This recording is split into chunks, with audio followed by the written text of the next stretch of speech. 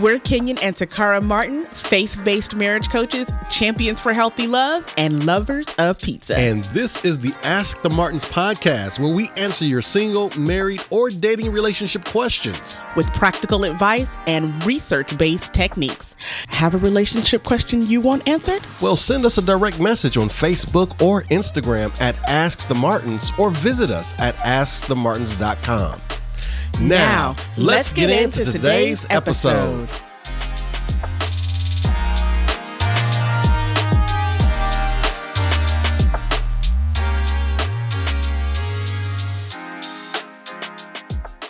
Okay, you ready to get started with this? Let's get started with the first question. All right.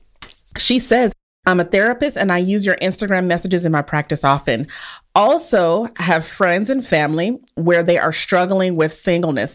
I'm wondering what's your advice or resources for women and men who are in their 30s to 40s who's been waiting on God to send them their mate. They are struggling with the idea of why not me yet? How come others have a man or a woman, are married and not them? Are they not worthy of God giving them a mate? They believe they are doing the things they are supposed to do and yet don't have a man. They won't be happy until they are married with children. Do you have a podcast or know of any other resources that speak specifically to this void or messaging around this? Thank you. Also, keep in mind, most feel tired of the enjoy life while you waiting on God message. Well, you won't be getting that message from us. Now, not today. Here's the thing. This is the podcast, so this is the one that's created for you. Now, really, this kind of crosses over into some stuff that we've already laid the foundation for before. When you're dealing with people, when you're dealing with singles who are in their 30s and 40s, who call themselves waiting on God for their mate, then that is the structure of their wait. That is the structure of how they identify whether they are worthy of a mate. Yeah. That is the structure of how they really judge themselves regarding a mate. And so if they're dealing with, we're in our 30s and 40s, we've been waiting on God to send us a mate. Why not me yet? That's a stressor. Are they not worthy of God giving them a mate? How come others have something that they don't? So on and so forth. And so there's a few ways we have to actually address this. The first is to address the theology of it, obviously. If you haven't been with us, if you haven't walked with us, and if you haven't talked with us in these particular areas, you don't know what we've actually taught. And we step on some theological toes. But if you have been, hold on, we're going to repeat ourselves, but we're going to do it in a summary so that we don't actually have to go through the whole entire thing again. The thing is that God is not a matchmaker. That's just the bottom line. There is no biblical precedent for God being a matchmaker. If God was a matchmaker, why is Ananias with Sapphira? Why wasn't Sapphira saved from Ananias's behavior? You see what I'm saying? God doesn't matchmake. And so what we've done is that we've taken the whole Adam and Eve concept, which is a narrative in and of itself, without even getting to the literature background. We've taken that and said, well, I'm looking for my rib, or God will bring me someone. But no time, that's a unique situation and circumstance. And no time after that does God do that. Now, what we can do is we can look at how God behaved with the people of Israel, starting with Abraham, and see what he's done regarding mates, because Abraham was very focused on getting his son Isaac a wife from his hometown. And as that grew from Isaac to Jacob, who became Israel, and as Israel grew into a nation, God was very instrumental in focusing on them staying a nation or being within that nation. Now, what we can do is we could take God's behavior within that and the principles within that and apply them. So when we apply the national principles, what we're looking at when it's translated to the New Testament is equally yoked. And even though the scripture about equally yoked is really dealing with who we rub elbows with, we've been able to apply that principle to wives and husbands. Yes. The same way we'll apply this. When we go to Numbers chapter 36, we look and see that there is an issue with land. The bottom line is that the daughters of Zelophehad are looking to marry, and they don't want to marry outside their tribe, because if they do, they'll lose the land that God gave them basically for that tribe, allotted for that tribe, basically. So what happens is God responds to them. Now, God responds specifically about what he's concerned about, and he lets what he's not concerned about be known. And he says, choose someone within your tribe.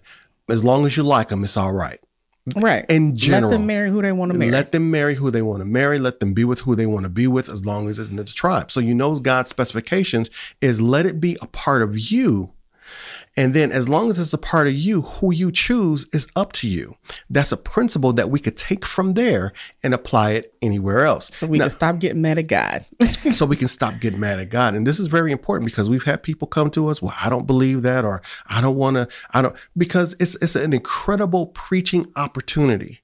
People have been preaching it for years. We're stepping on, I don't know how many thousands of messages from the pulpit that promised you a husband or a wife for a long nominal offering. For a right.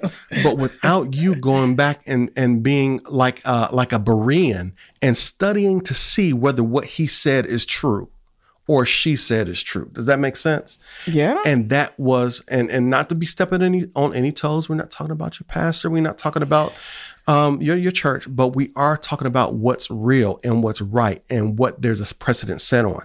There is no precedent set on that. So if God is not the matchmaker, that means you have more responsibility and accountability in not only meeting a good person, but making sure that they're good for you. Now, does that mean that God is not involved? It does not. Just like parents, just like we are attracted to how we grew up in a sense, or we only know what we've been taught. The longer your relationship with God, the greater your relationship with God, the more you'll be able to see the God that you're used to in someone else. Does that make sense? Mm-hmm. And so that means that we can't sit up and pray for a mate, but we need to become a mate and understand what God sees as a mate in order to see and identify and discern the correct mate. Does that make sense? Okay. Yes. So we're saying that because now we're dealing with people who are in their 30s and 40s who are blaming God or feeling they're blaming God, but they're feeling unworthy of themselves. They love God, so they trust his wisdom. So why not me? Why not me yet? What you have to go into, if you're looking, date. If you're looking, date. That's another problem. People don't know how to date correctly. I'm not going into that. Let that be another question. But if you're looking, date. If you want to be found, be findable. That's number one. Number two is we have people in the 30s and 40s. Now, I was doing this earlier this week. You didn't know this, but I was looking at other memes and dealing with the idea that there's a people who feel like we are not, there's a cultural issue with women in one culture being married later than women in another culture. I'll put it that way. And so they were saying, well, they get married at 22, 23 and early on, or whatever the case may be. But statistics has it that the later you get married, at least the optimal time of being married is around between 30, I would say between 30 and 35. But the later you get married, the higher the success rate or the probability of the success rate of the marriage. Right. Okay. And so why are you comparing yourself with other people? Everybody else has somebody. Why not me? Why not you? Go ahead. Yeah. And I think, another hard truth for this is that God never promised marriage for everybody. Right. And I think if we get into a place where marriage is the only goal, and it's unfortunate because while we're in church, marriage is being preached as if it's this goal to be attained, as if it is salvation itself. Right. Marriage is not heaven. Marriage is not the kingdom of God that he said we are promised to inherit. Marriage is a relationship, and marriage is something that God desires for us because he does not like for us to be alone. But that's also why in that he gave us community and he gave us fellowship. There are things that we can be doing out in it's COVID. So, do as you will, be careful. But But, getting out, and I say this all the time and I'll continue to say this, there are things that you can be doing that getting out that introduces yourself to other people that you wouldn't ordinarily in normal circumstances. Okay. And so if we're sitting here and we're just sitting around like saying, oh Lord, why me? Number one, it starts to weigh on your mental psyche. It starts to weigh on your persona and how people see you and your personality, if that's all you're worried about. If you're just worried about why is me, why can't I get married, it starts to become something that you weigh, so that you wear, and it weighs you down, and it actually repels people that may be a suitable mate to you. But again, number one, God never promised you marriage. And we have to, as church leaders, stop preaching that marriage is the end goal that everybody should be running towards, and making single people feel like they are less than because they're not married, because that's not the case. As someone who has been married before and divorced, marriage is not everything that the church is telling y'all it is. So the church needs to stop that, and they need to start teaching more realistic examples of just overall building relationship, connecting with people, building community. And you know what? As you're out there, who knows what you'll attract, or who knows what you'll introduce yourself to while you're out there. Take dance classes, start going hiking, go outside if you like outdoors. I ain't doing nobody's hiking, but do things that put you in environments to introduce you to other people that you wouldn't ordinarily. And so that way you can stop blaming it on God and pointing your finger at God and saying, why not me? Absolutely. And ladies, we know that you're on the clock, but stop watching that clock so closely, because it's not necessary. That's very important. Thank you so much. I think when it comes to that, I mean, just to marriage, health, money, success, or whatever the case may be, we can't keep using things that are in many cases unique to Western world as barometers for God's presence. Can they be signs of God's presence in our lives? Absolutely. God does heal. God does create opportunities for us. But we have to be very, very, very careful, because we'll get to a point where we'll loathe the idea that maybe my father doesn't love me. And we have to be very careful with that. That was great that you broke that down. Thank you. Thank you for saying that. No problem. You want to go to some of these questions here, and then we'll jump back to these young men questions. Yeah, absolutely. You want to start there? So, yes. She says, I'm having issues co-parenting because I still have unresolved hurt and anger against my ex-husband. I want to finally release all anger and be fair and kind. I am to his face, but I am still angry. Okay. So what you have to do, listen, and I'm going to be absolutely honest with you. It's you still have a connection with that person. Yeah. See, regardless of what the emotion, whether it's love, whether it's anger, whether it's resentfulness, whether it's hatred, that keeps you connected to that person. And you begin to utilize that to keep that person present with you, even when they're not present with you. Does that make sense? Yeah. And so you have to actually break that connection, break what we will call a soul tie. You have to break that connection through that intimate relationship.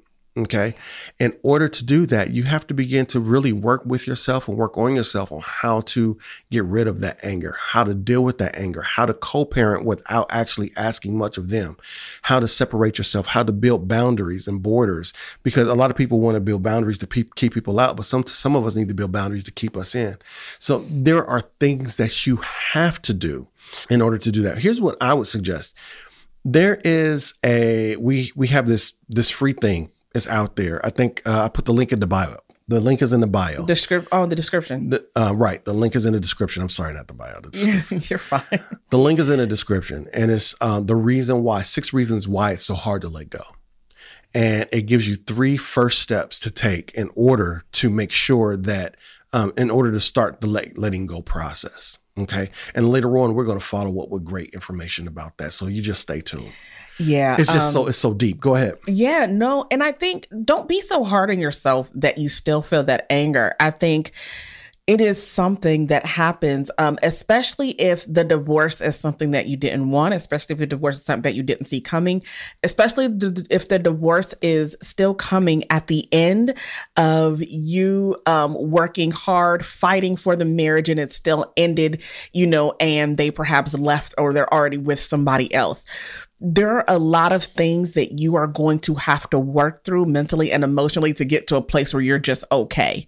So don't be hard on yourself that you're not in a place right now that says like, oh, okay, we're consciously uncoupling. Okay, we're happily co-parenting. It doesn't happen that easily. It doesn't happen like that. And I think it's going to take a while, and it's going to take a process of you unlearning and detaching from him so that you can have a much better relationship with him. I think the number one thing that we would advise you to do right now is actually separating who he is as a father with who he was to you as a spouse. Go ahead with Separate those two things. As a father, if he's a good father, if he's a provider, if he gets them when he's supposed to, if he does what he says he's supposed to do, if he's consistent, if he's caring for them and he's doing right by the children, then you cater to that person as a father and you begin to work on yourself and how you respond to how he was as a husband outside of him, outside of the children. That's the very first step that I think we should do right now. Excellent. Let's go ahead and knock these out since they're right here, sitting right here, and then I'll go into the pre-sent ones. Kenyon Martin gonna have us on late again tonight. I already feel it. I already feel it in my bones. Listen, we will be here tonight and tomorrow. So we're going to get through these. He said it out loud. I mean, we got to come. Watch him get an allergy attack tomorrow morning. No, I will not. I refuse. Okay. So we are, okay. I remember that one. How do you ask for help financially from your husband without hurting his feelings, even though he's trying to start his own business, being that he is a great stay-at-home dad? Okay. Yeah. Well, what you do is you have a family powwow. Hey, listen, first of all, in order for him to understand that there's a financial issue, you have to share the financial issue with him. Not share your frustration with the financial issue, but share the financial issue with them. When you share it with them in that perspective, what's going to happen is it's going to occur to him, or it will bring him into the know of the accountability that he may have with that. So we sit down and say, hey, listen, babe, we're having some issues with the budget and meeting some of the goals that I think we have. I would love to sit down with you and talk about these things. Mm-hmm. And then as you talk about that, you talk to them and say, okay, this is what we're budgeting for. This is how we're working the budget. And this is some of the things that we need. Do you think there's anything that we can do? Always own it as a us issue. You obviously love him. He's obviously a great person. So always deal with it as a teammate issue. Yes. And you open the books and say, is there something that we can do to make this happen? I know you're working on the business. I have no problem with that. How can we either expedite that process or do something in the meantime as you work on that business? And then that's when you begin. That's when the light should click. As a great dad has attributes of being responsible and being gentle and being in love with their children. Yeah. That should translate very well into being a husband. And he should be able to see that there's some things that he needs to contribute in order to get you to where you want to be financially. Yeah. And I think especially if he's a stay-at-home dad, it's likely that you guys started out with an agreement that says, babe, it's cool. You stay at home with the kids. I'm going to do this. I make enough money to hold us down, this, and this. And that's cool. I think it's important, though, to throughout the entirety of the relationship. So conversations like this don't get hard, as that you're always checking in. Are you still okay? Are we still okay? What's happening here? What's going on here? And this is one of those check-in moments. And he says, family powwow, it's great. This is one of those check-in moments. Listen, we are in some unprecedented times. We've got inflation happening. We've got prices of stuff going up, and salaries are not going up. And so with all of these things that we have going on right now, there is a lot that probably has happened that has impacted you to hold your part of the original agreement. Listen, I'm not asking for much. Can I ask you to, maybe perhaps do Uber Eats or do Shipt or do DoorDash or something just to help make up for it, and then also give us some cushion to help also start your business. And I think if you come to him just as you started out here, You are a great father. I love seeing you with the kids. I'm supporting you and I'm rooting for you in your business. Right now, though, with all these things happening, whatever it is that's going on that's causing you to need that help, I just need to ask that you can pitch in this, this, and this. And here's what I'm willing to do to make sure that we can do this together. Amen. That's good. That's real good. Thank you so much, babe. You want to jump over here and then we jump back here? Yeah, absolutely. Tell me where we're going. Right here. Okay, you go. All right. So this is a question from a guy. Can one be toxic in a relationship and not be aware of it? Absolutely. And when we think about toxic, we always want you to think about poisons. We want to actually think about carbon monoxide, odorless, tasteless. You can't see it, touch it, feel it, or smell it. But you only know when it's happening once you're sick. And that's how toxic people are. Mm-hmm. Toxic people don't have an indicator that said, ooh, I'm being toxic, or ooh, I'm being bad. As a matter of fact, toxic people are toxic because that is their norm. Somehow, some way they've been molded in that position, or their perceptions or experiences has placed them into a position where they have a toxic character and have a toxic way that they deal with other people and how they don't have empathy for other people. They are justified and validated in their positions and their standings. The problem is that they don't know it. There is such a norm to them that they don't perceive it at all. Go ahead. And it's such a norm they don't perceive it, but it's also become a norm because you've been surrounded by so many people who cater to it, who bow to it, who navigate around it. And unfortunately, a lot of times it can be parents or it can be in relationships where people have learned to navigate your toxicity. And that's also why you don't realize it, is because you've never giving people the opportunity or the room to express it, or you've rejected their expression of feeling like you are toxic as well. Absolutely. In order to get around that, if someone wants to know whether they are toxic, we answered that question and I think in IG, I'm not going to go that deep. In order to figure out whether you're the toxic one, empathize with those around you. Begin to pick up on whether other people around you are walking on eggshells, whether they're avoiding you in order so that not to disturb you or not to upset you. Now, sometimes that comes from other issues. But if you're if you know those issues and you're looking to see whether you're toxic or not, trying to figure that out. Okay. When people give up in arguments with you and they realize that they can never change your mind, or so on and so forth, begin to really look at yourself and everyone else as a mirror that reflects you, so that you could be more introspective about how you treat other people and how you listen to other people, how your heart is towards other people. Yeah, I think pay attention and replay some of the biggest arguments you've had with loved ones. There are common themes that people say. You never listen to me. You're always right. It's just fine. I can't ever reason with you.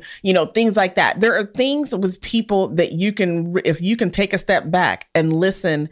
I know several toxic people distantly in my life right now where everybody has said the exact same thing to them and they still cannot hear that they are toxic. But if they took a step back and listened to all of the different things that people have said, they would realize, oh, maybe it is me that's toxic. That's good. And so that it's a hard step back and saying to yourself, have I heard certain things over and over again? And maybe sit down with your phone, man, and type it out and say like, yeah, I heard, okay, they've said this, and see where and start there. Excellent. 1 second here. Oh, thank you, Lauren, for the super chat. There we go. I couldn't press the button, babe. Thank you, Lauren. Thank you. We appreciate it. Super chats are really, we love them. We do. Thank you guys for our love offerings. Right. It really helps us to grow and it helps us to continue to do what we do. We really appreciate you. Thank you so much. Thank you. If you have a question, you get priority. So please let us know for sure. But let's hit this other young man's question that came through. Sure. Does one's heart have to be broken in order for someone to extend a helpful hand? Aww. Does one's heart have to be broken in order for one to extend a helpful hand? I'd like to say no. And typically it is a no. But when a person's heart isn't broken, what is it? It's the opposite. It's full, it's trying, it's hopeful, it's faithful, it's loyal, it's working on a particular situation. And so what happens is that person does not see the need for help because they got it all themselves. Case in point, anybody in here who have children, right? Or who have been that child, who had a bad partner or a bad person that you were dating, and everybody around you told you about it, or you told your children, and they didn't listen to you, or you didn't listen to somebody else. Mm-hmm. It's because we was in that relationship so full and high off of that relationship that we weren't able to hear or get or receive the help that we were getting from that relationship. Other people's discernment don't work well. So usually what happens is we have to be hurt and broken in order to be humbled enough in order to receive the direction and guidance that we need. Yeah, absolutely. Makes sense? Yeah. Okay. Let me see here. Let's answer this and then we'll get back into the chat. Okay. Cool? Yeah, go ahead. This is a good one. A guy asked this. Are men completely responsible for soul ties? Ooh. Are men completely responsible for soul ties? To answer that question, in short, absolutely not. Soul ties are intimate relationships that are the responsibility of both people. Those connections are not made without both people participating. Right. We only hear from toxic and broken soul ties from women because women are louder in expressing their pain, hurt, and distress. Men do not express pain, hurt, and distress. Instead, what we do is we either suffer silently or we move on to another relationship to self-medicate with that relationship. We rebound a lot harder than women do. Women rebound, but we rebound a lot harder. And so what happens for men is we never actually even indicate that we have a connection with that person. We'll just hit them up with that text, hey, big head, later. But we never really deal with the idea that we were hurt, that our feelings were hurt, that our heart was broken. We don't deal with that. Women, they do. Women speak mostly. Women ask the most questions. Women are the most interactive. Women have the greatest support groups. And it's not that men don't have support groups. It's just that the support groups that men have often support their ego rather than the truth of what they need. And so what we do is we pat each other on the back, we go and do something athletic, and we get it all off our chest instead of really dealing with the depth of the heartbreak. So, but both are responsible for any and every soul tie. It takes two to tango. That's right. Okay. That's right. Let's go to the next. Where are we at, babe? I'm here. I got you. Okay. She asked, how do you handle a spouse who has falsely and without cause accused you of being unfaithful, refuses to believe otherwise, and treats you as if there are other people, pictures, videos, texts, and emails? Can I start? Yes, please. So here's what I'm going to say to this question. I've been there, and I'm so sorry. Unfortunately, I have been there. And I will say 99.9% of the time, when somebody is this adamant about what you're doing and, even if you've tried to prove otherwise, you've drawn Venn diagrams to show you've proved, you've had an open book therapy about who you are, what you're doing, who you're with. I am 99.976.23% sure that they're the person that's actually doing this. And this is a ploy to control you and manipulate you so that you're always focusing on your actions and you're not focusing on their actions and what they're doing. I'm going to tell you, it's a manipulation tool and it's a ploy. And a lot of times people legitimately make up the horrible things about you in their mind so that justifies how horrible they are treating you. It justifies the nastiness that they spew at you. Say that again. People make up negative things about you and they can actually force themselves to believe negative things about you because it justifies the way that they're treating you. It justifies the nastiness. It justifies the lies. It justifies the emotional shutdown. It justifies them actually making you feel as if you're not enough, that you're not good enough.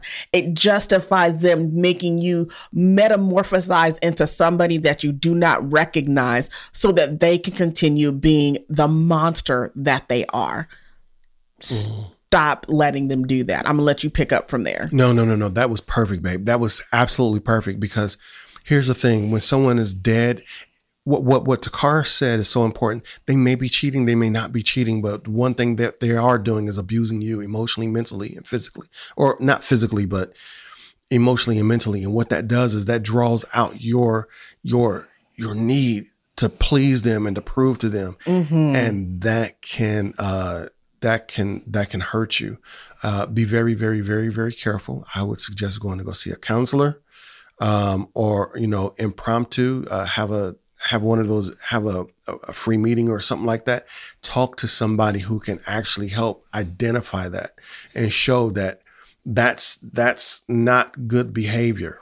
That's distrusting. That's insecurity. You laid everything out. I'm sorry. I don't want to, I don't want to, keep that going, but gee whiz, that's heavy. And we are sorry that that's happening for you. Yeah, definitely get counseling, because what it's going to have you doing is start questioning and second guessing your every move, as if like, well, did I do this? What am I doing to make them feel like I'm doing this? And it's not you. It's 100% them. It's 100% what's in their mind. And you're right. I apologize. I should not assume that they are cheating. I'm gonna say every case that I've seen of this, that has been the case in the end. But what you said was so important, though. They use it still as an excuse to mistreat them. Yes, that's why I had to repeat. Man, that was you're being mistreated, and that's not good. That's not good at all. Let's do it, Erica. Thank you so much, Erica, for the super chat. I need your voice, baby. Get your voice in there. You whispering. I'm like, I'm sorry. Thank you. Why are you trying to talk sexy to these people? No, baby. Look, if we got to fix the volume, fix the volume. I'm trying to deal with the volume. Sexy. You like, yeah, that sound good, babe. You laid that out. This ain't Aston Martin's after hours. I'm trying to adjust. I don't know about this thing. Yeah, we gonna fix that. You whispering in these women's ear. No. All right. Yes, ma'am. No. Yes, ma'am. I get you.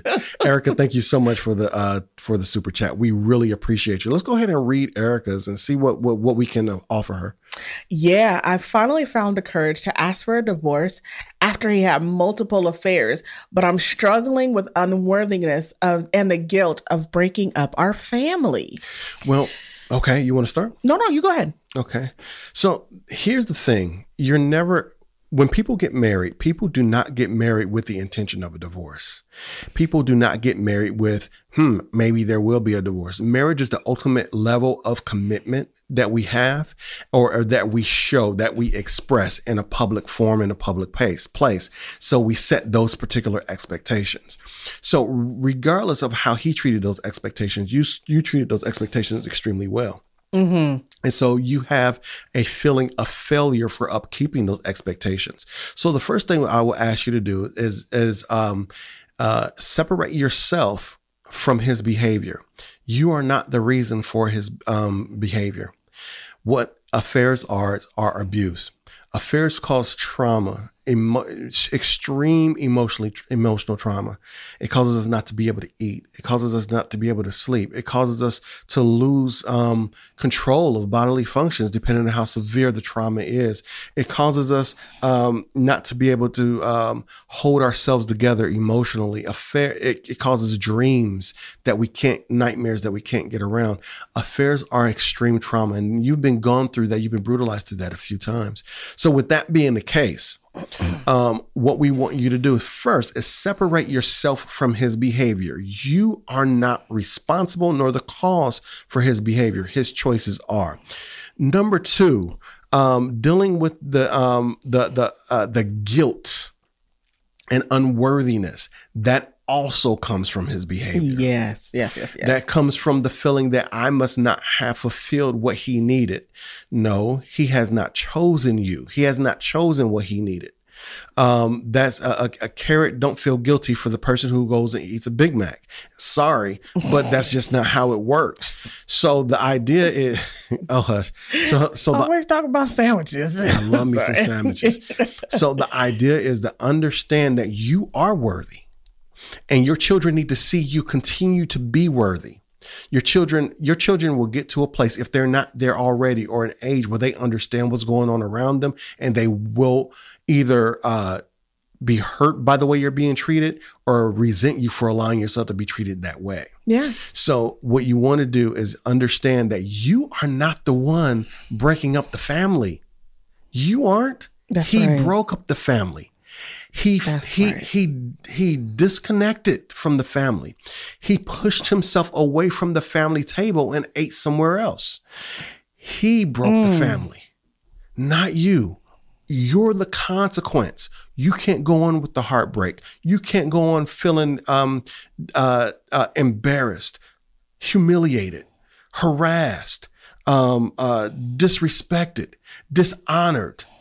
You can't go along. You can't continue to go on being like that, because that's going to hurt you. That will destroy you.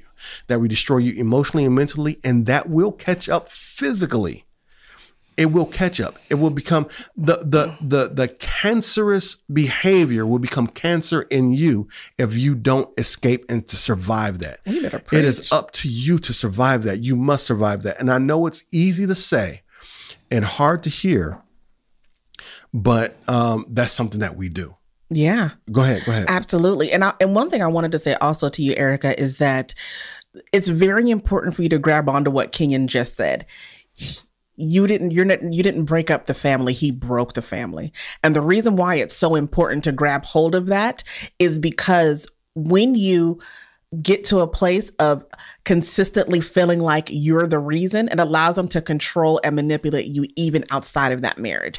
It allows them to keep you under subjection. It allows you to keep them coming back in, peeking in and out. It allows you to keep, a lot of times we go through divorce and we try to be nice. When they guilt you into feeling like you're the cause of the divorce, it allows them to also take advantage of you even throughout the divorce proceedings. And it's not fair. You have to, from this day forward, begin to take care of you because he refused to. You have to begin to take care of yourself and think about you and your mental health, and now the health and well-being of your kids. Because if you didn't step out of that, what were they going to become? What were they going to see and accept as relationships for their own lives if you didn't step out of that? So no, it is not your fault. No, you should not feel guilty for that. There is a process in overcoming that, but it starts with you saying, I did not break up the family. He broke the family. Amen. Matter of fact, write that down, Erica, and like literally have it in your phone and your notes. And every time you begin to feel that guilt, remind yourself, I did not break up the family. He broke the family. Absolutely, man. Okay. Man, you hit that. Akeisha asked, just really quickly, is there an option to send an email? I have a 3-part question. Just go ahead and hit it in our DMs. It's a lot easier to handle. Yeah, we see all the DMs. A lot of these still come from our DMs as well. Absolutely. And the reason why, I mean, we know you probably wasn't able to do it in the little space provided in IG, but if you hit us in a DM, we'll look for it because you identified yourself, and then we'll take a look at it. We don't look at our emails enough to we just get so many. Yeah. So yeah, that's the better way to say it. I'm sorry. No, you're good. Yeah. She hates email. She hates. I don't hate them. No, I was gonna say you hate a lot of emails, not emails. You hate a lot of them, and so when you see a whole bunch, you should see her at work. She just goes spastic trying to identify them. I'm sorry. We're off topic. Let's go to Deborah here. So what are some questions I can ask myself to know I'm ready to date after divorce? Well, the first thing, no, you want to ask that? Go ahead, start. Okay. When it comes to questions, you can ask yourself, can you stand in the same room as the other person without responding to any triggers? Okay. I did not say whether they trigger you or not. Someone who hurt us will always trigger us. If you burned your hand on the stove, you'll always be careful about where you lay your hand on the stove. It's how you handle triggers. It's how you handle those responses. Can I stand in the same room? How would I deal with this if I saw any signs of this? Would I go, would I get really upset, or would I begin to excuse myself from the situation? Am I ready to date? And what I mean by that, because that's what you're asking, but do I know how to date? What am I looking for? Is it long-term, short-term? What I'm looking to get out of it? What is my purpose? What is the actual meaning of dating for me right now? Sometimes it's just getting out there and start learning the ways of this crazy world and trying to figure out, how to meet folks. You understand what I'm saying? Yeah. So ask yourself not just big questions, but smaller questions. Am I really ready to, just kind of go out to dinner and meet people, or go to a movie, or whatever people do in this COVID times outside of Netflix and chill? Am I ready for that? Anything from your bag? Yeah. I was going to, a couple of things always come to mind for me is, are you being over them? And something that tends to happen to making sure that you're over them and fully healed from that last relationship, making sure that you're not dating to replace them, making sure that you are in a place where you don't just, you haven't just gotten over what other people have done to you in past relationships, but have you learned what you could have done differently in past relationships too? Do you know what you want? Do you know what you're looking for? Do you know, this is a woman that asked this question. So do you know the kind of person that you like? Do you know your non-negotiables and things like that? Like, I think there are so many elements into dating, but I think it starts with like making sure that you're healed. You're not looking to replace someone. You're not looking for a space filler.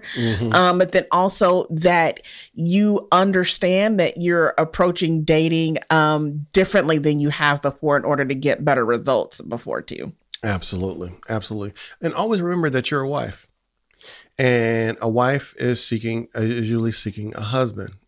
It depends on how you feel. Sometimes you just maybe not, because some people who got married young get out of a marriage and be like, "Woo, I'm free and I'm going to stay free for a while." But sometimes it's just something you said that sparked the idea of missing the idea of being a wife. You understand what I'm saying? And be careful. Also know your love languages. What are your love languages? The reason why is because you don't want your love language to be used against you. You want to make sure that you're being nurtured and taken care of. You want to make sure that you're being heard, and you want to make sure that you're being empathized with, but you don't want it overused in order to be manipulated by that. And anybody with game would do that. Yeah.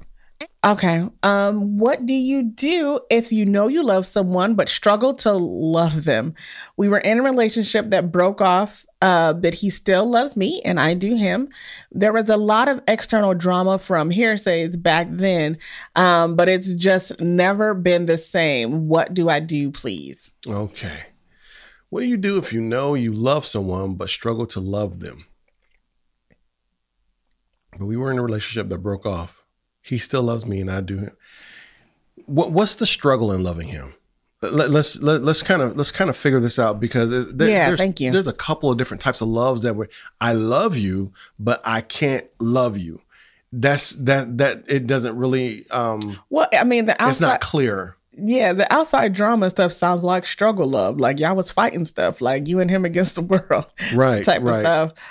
Right. Because caring for someone and caring for their well-being and caring for the, how they feel and them having a specific place in your life can be love, but the inability to love them in an intimate, come close, marital, romantic fashion is a different kind. And what we want to do is we want to just kind of get clarity on what you're talking about when you're saying, I can't love them. Because if you can't, you can't. Yeah. All right. We got all these thumbs up. Thank you. Okay, cool. Yeah. While we're waiting for a response to that, let's go ahead. You want to go ahead and move over here? Yes. Do you want to start with the top one? This one right here? Mm-hmm. Yeah, sure. Okay. How do you co-parent with an ex who hasn't accepted that we aren't getting back together? Trust broken as a family and a couple. Okay. So we kind of pay attention to how people ask questions because they tell us a lot more that's going on inside. She said, how do you co-parent with the ex who hasn't accepted they're not getting back together yet. Then she identified the issues in that relationship. While it's okay to identify the issues in that relationship, sometimes that indicates that there's emotions behind that issues. Yeah, of this course. is why I don't like him. This is why we broke up. This is why I'm upset with him. And when there's trust broken as a family and as a couple, there's some bitterness there. Now, watch this. Because there is bitterness there, that emotion's there. Emotion is a relationship, whether you want it to be or not. And because emotion is a relationship, whether you want it to be or not, that's something that he's tapping into. So he sees that it's not over. It might not be the way he wants it to be, but he also understands that you're not finished because you're not finished being upset. So what you have to do is you got to begin to learn how to get finished with being upset. You got to go through a process of what it takes to release him and let him go, to forgive him, to get the closure that you need, to do good, to go forward without him. And then when you do that, you learn how to set boundaries around him so that whatever it is that he wants from you, it's none of your business, so that you will never know, that you will never listen, and that you always reject or rebuff any approaches to that. So it'll never get to you. That's what you do. All too often that door is still open a little bit. And that's the reason.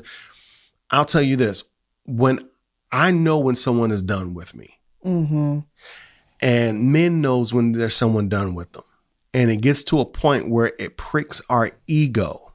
It pricks, and I'm not talking about the bad ego. I'm talking about the good ego, our self-conscious, our self-esteem. Being rebuffed and pushed away like that pricks our ego to the point where we either get angry and aggressive or we roll out. Yeah. Because there's no reason to be passive aggressive to someone you can't actually will never respond to you.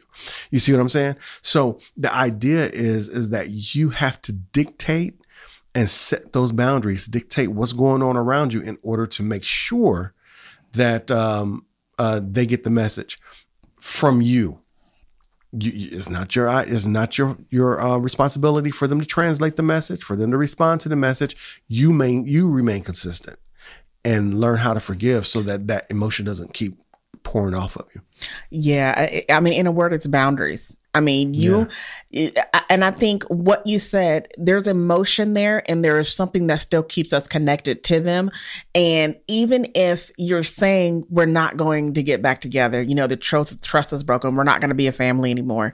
There's still, even in saying that, I would imagine that still hurts you in saying we're never going to get back together.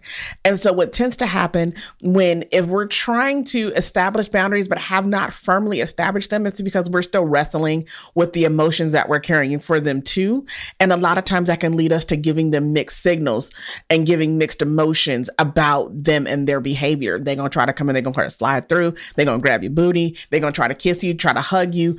And because it still hurts that you have to let that go, sometimes it can cause you to inadvertently give them mixed signals. And so you have to be honest. If it's really over, and there's no judgment if it's not, but if it is really over, maintain boundaries. And as Kenyon said, begin to be extremely consistent about what's happening. Don't talk about the relationship. Don't talk about anything outside of the kids.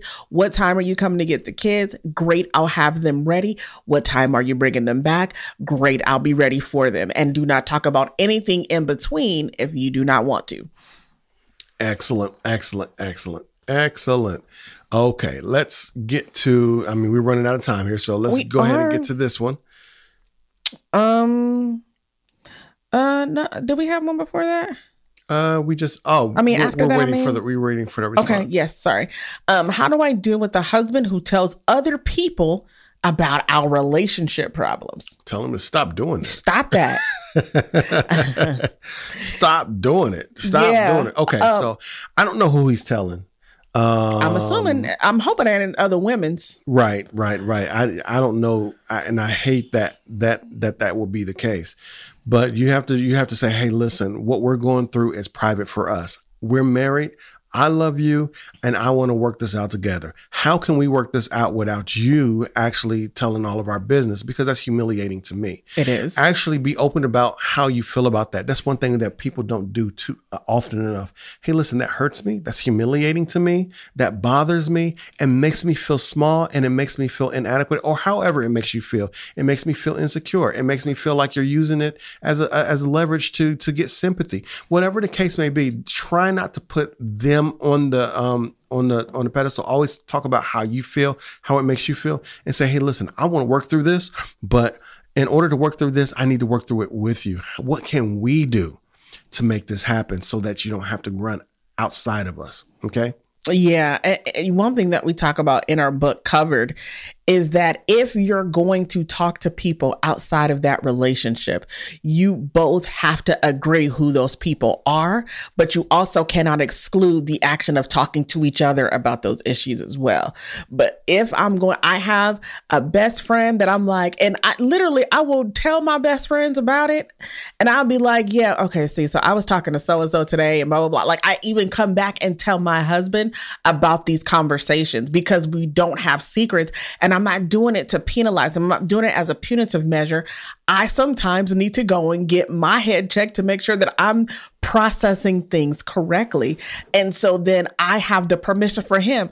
There are two specific friends that he knows I'm going to talk to if something goes down. And he knows I have friends that he trusts, and he trusts their judgment. He trusts their godly counsel to me if I do go to them. And that's the same way with him. If he's going to somebody, I know he's not going to somebody crazy just to pop off, but we're also still coming together at the end of the day and talking to each other. And that's a place of safety for that relationship. That's a place of safety when it comes down to saying that I know that I can trust you with my heart, even to outside influences in the relationship. And if, get counseling. If you want to talk to somebody, go talk to somebody that we can pay so we know we're investing in the right direction, as opposed to just running our mouth and possibly causing harm about how somebody else sees my spouse outside of our relationship. Mm-hmm. That's it. Excellent. Let's go ahead and grab this one here. We're done with that list. Let's go ahead and just stay live with all our people live here. So this is from that earlier question with the continuation. She was like, sometimes it just seems hard that there's so much he wants, and I'm in a position where I'm trying to do these things for him rather than love and express myself naturally. I've asked what is his love language, and he says everything: quality time, acts of service, gifts, affirmation. He's hard to please. I'm just going to be honest with you. You love him, but you can't love him because it takes a lot out of you. Yeah. And he has there's no consideration. Yeah. When people drain you dry like vampires, and I'm just going to be like, I just have to say it real. Emotional vampires would drain you dry without consideration of what's left for you. Mm. They don't let you love them the way you want to be loved, or they don't let you love the way you want to love. And not saying, like, when it comes to love languages, we understand how that whole theoretical process goes. You want to give to someone how they translate love. We get that. We get that. But when you translate love as your soul, then that's not love. That's ownership. That's I'm pulling everything out of you for myself. And that's something that, there's no filter for that. It's like you're not unlimited, and it's unfair to you. So I get it. And how to deal with that is you have to make a stop. Sometimes people we love are just not good or healthy for us. And that's a healthy approach. That's an unhealthy approach to loving. Go ahead.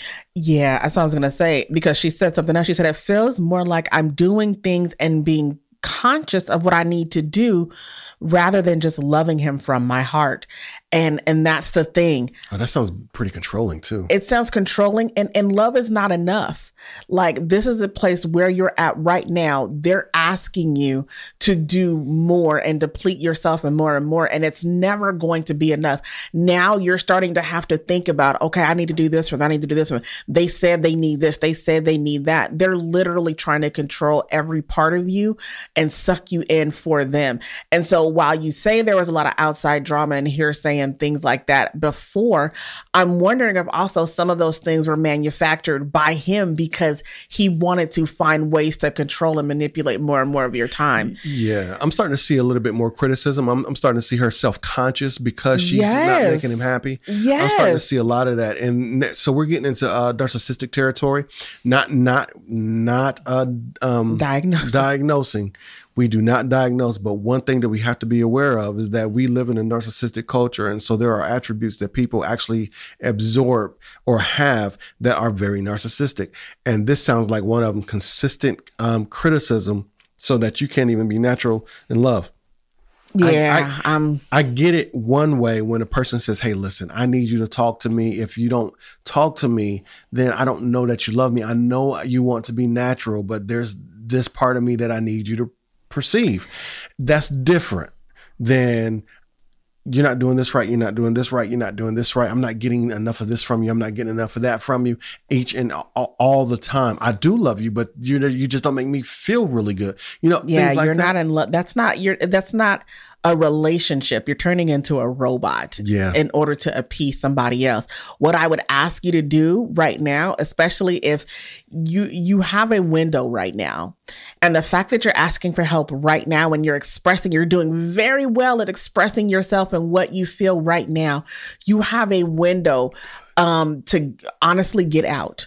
But you have a window right now because of how you're seeing things from your own perspective. You have a window to pull yourself back and request and require what you need from him as well. Step back and tell him what you need. Step back and ask him for the things that are going to fulfill you and make you feel loved in that relationship. Because I can almost guarantee you, if we are right about who he is and what it's going to lead to later on down the line, he is not going to be capable of giving you what you need. And in fact, will likely demonize you or villainize you for requesting your needs to be met in that relationship. But when I say you have a window right now, because it's a place where, because of how you're able to strongly and clearly communicate where you are, you're at a place where you can see that this is only going to get worse if you can look at it objectively right now where you're at. Takara often tells our clients and those outside of us or outside of clients, can you live forever with how things are right now for the rest of your life? And if you can't, bounce. Thank you for listening to the Ask the Martins podcast, recorded live on social media and distributed to iTunes, SoundCloud, Stitcher, Spotify, and Audible. Now, we can't grow without you, so help spread the love. Wherever you found us, rate, like, share, and leave a review. We are grateful to you and appreciate you in advance. Do you have a question for us? Then visit askthemartins.com. Ask us your question or ask for a friend. Once again, thank you for tuning in to Ask the Martins podcast. We hope you enjoyed the program.